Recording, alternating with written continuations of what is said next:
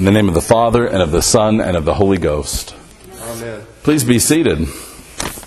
This is the third Sunday of Easter. We are moving forward in this week of weeks, this season of celebrating the resurrection of our Lord. It's a time of feasting and of contemplation upon the resurrection, what it is that happened to Jesus and what is promised to us in the resurrection as we participate with Him in His life. We are learning something new throughout this season, throughout this week of weeks, about the resurrection, about what it is and what resurrected bodies are. We've seen that the resurrected body cannot be held by stone. It cannot be held by cloth. We've seen that the resurrected body cannot be kept away through locked doors or closed and shuttered windows. And now we've seen for the second time in the Gospels that the resurrected body is not recognized by the way that we typically recognize bodies. You'll remember that Mary Magdalene thinks that he's the gardener and doesn't recognize him until he says her name. And now we see Cleopas and, as tradition tells us, St. Luke himself walking on the road to Emmaus and spending some time with him in conversation and not recognizing him at all. So here's another unique aspect of these resurrected bodies, that they are not known in the way that we typically know a body or recognize a body, that there is a knowledge that's about relationship and about the spiritual breaking of bread, this spiritual fellowship, about naming. And so there's so much more about recognition here. And indeed, if we are to recognize the risen Savior in our own lives, if we're to commune with Him, it's going to take something a little bit more than the kind of familiarity we look for in our common associations. And so here they are on the road, and the Lord allows them not to recognize Him. And He does this initially, it seems, not only to tell us something about this resurrected body of His and what it is that we're promised to participate in that, but in order to show that they're fools, which is very nice, isn't it? We like that, don't we? To be shown how foolish we are and to show our lack of understanding. It's a real joy to have that experience. To be shown, I thought that I knew what was going on for these past 3 years, right? Cleopas and Luke were with Jesus at least that long.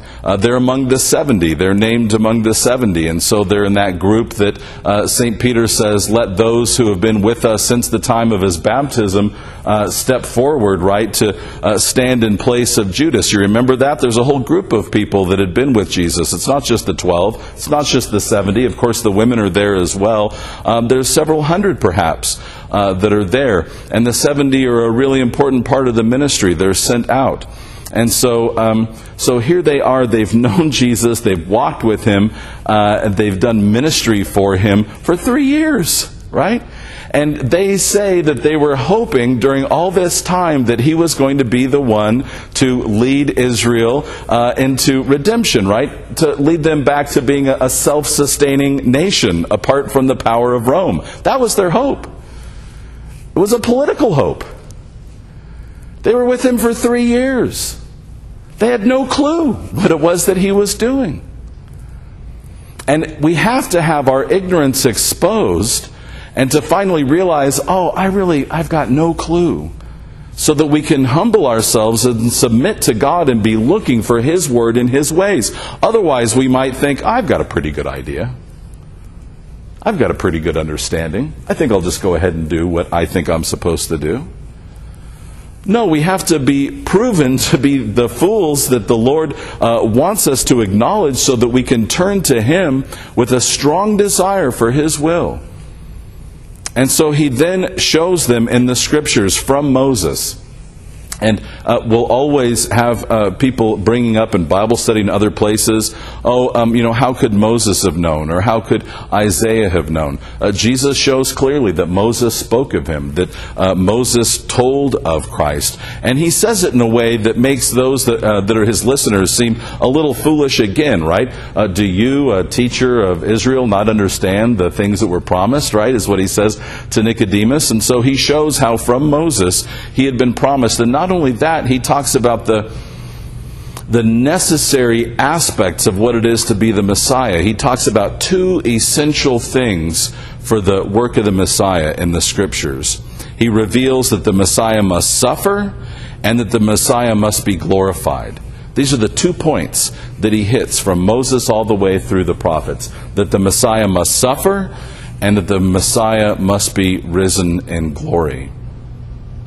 And so that's what he teaches to Cleopas and St. Luke. And of course then he is revealed to them in the breaking of bread. It's in Holy Communion that our eyes are opened. And this is why it's so important that we have a disciplined and regular practice of receiving Holy Communion.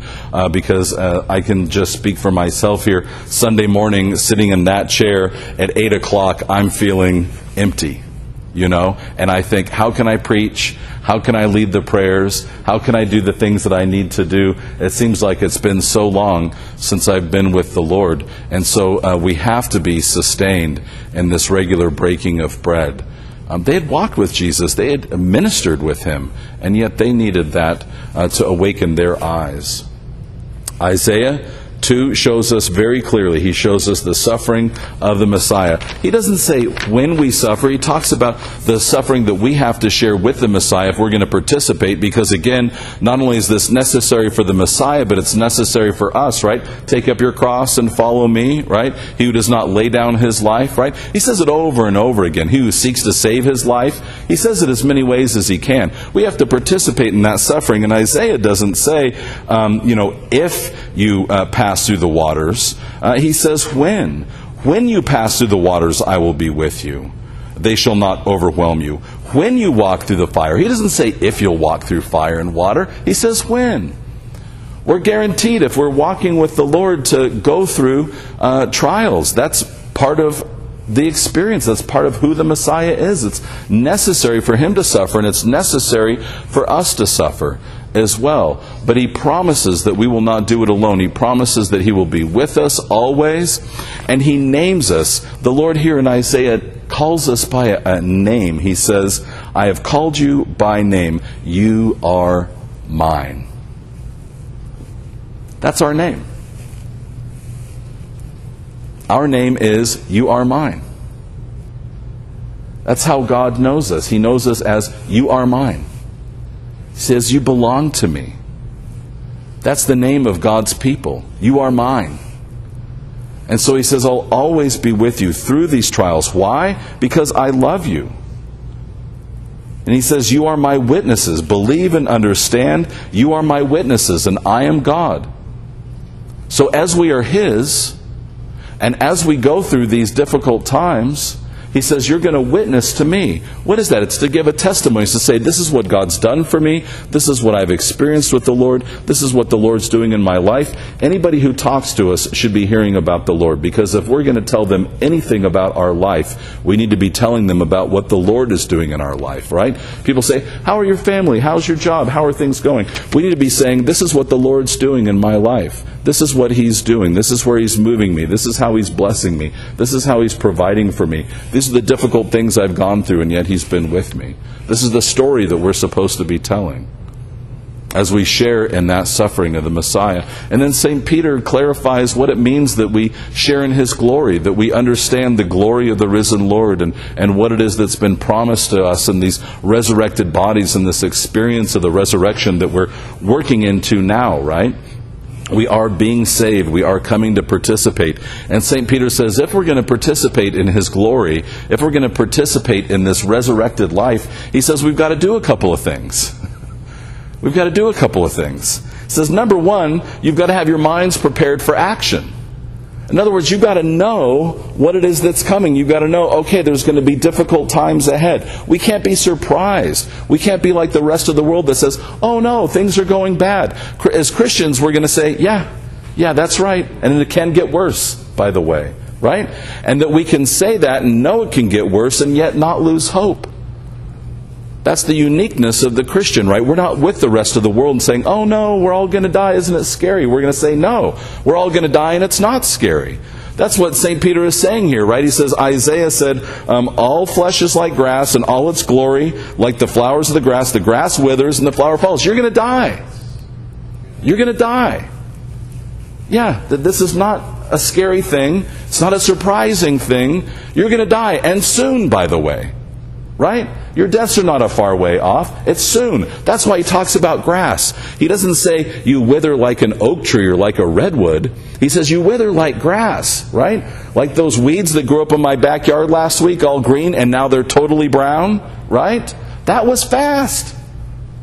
That was really fast, and that's how we grow up and wither. So we can't be surprised, and we can't lose hope. We can't become like despair. We knew this. And we know that the word of the Lord remains forever. And as long as that word is with us and we're with Him, we also remain forever. As long as. So he says, have your minds ready for action, know these things, and then set your hope on grace. In other words, we do have hope, but our hope is not in our government.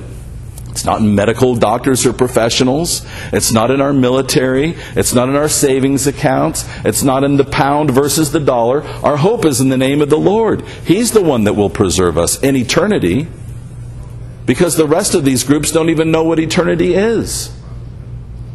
So our hope is in eternity. It's in the glory of God. And then finally he says, be holy in your conduct, because I'm holy. In other words, if you want the Word to dwell with you, you have to dwell in holiness, in the ways of God. So we have to have minds that are set upon virtue. We have to have minds that are set upon the right ways of being with God. We have to, if we're going to be with the Word, if we're going to participate in the resurrection, we have to have a resurrected thought. We have to have a resurrected life. We have to have a holiness. Otherwise, why would we even want to go to heaven? This is always my question for people that say, oh, what about those poor people that don't go to heaven? Well, do they want to? A lot of people receive the gospel, they hear the gospel message, and they reject it. They say, no thanks. Doesn't sound like any fun to me. God doesn't sound like somebody I want to know. They propose a God that they would like to know, who makes their life perfect and who's like a puppet master, putting everything perfectly into place. That's not the God that we know. That's not who they'd be spending eternity with. They're telling us plainly, I don't want to believe in a God that you believe in. I don't want to believe in this God. Well, then why would you want to spend eternity with Him? The same has to be asked of us. Do we want to be holy? Because if we don't want to be holy, we don't want to spend eternity with the Lord. If we want to spend eternity with the Lord, we want to be holy. You can't separate them.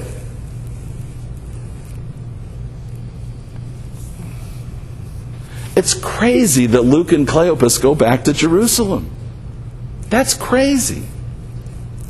Here's the answer to all those that think that the apostles made up the resurrection, or that the early church was thinking that the resurrection was a euphemism or some kind of just a metaphor for life. You know, people do not go back to Jerusalem for metaphors or for lies. They go back to Jerusalem and they both die a martyr's death because they saw the risen Lord. It's the only way. It's the only part that makes sense. It's the only thing that explains their actions. Otherwise, they would have kept on walking away from Jerusalem.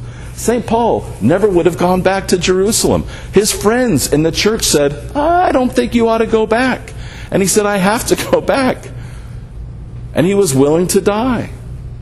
Because he knew this life is a minute. This grass will wither and fade, but the word remains. The word remains. My Lord remains. My God has risen, and He has promised that I will rise with Him in eternity and everlasting life.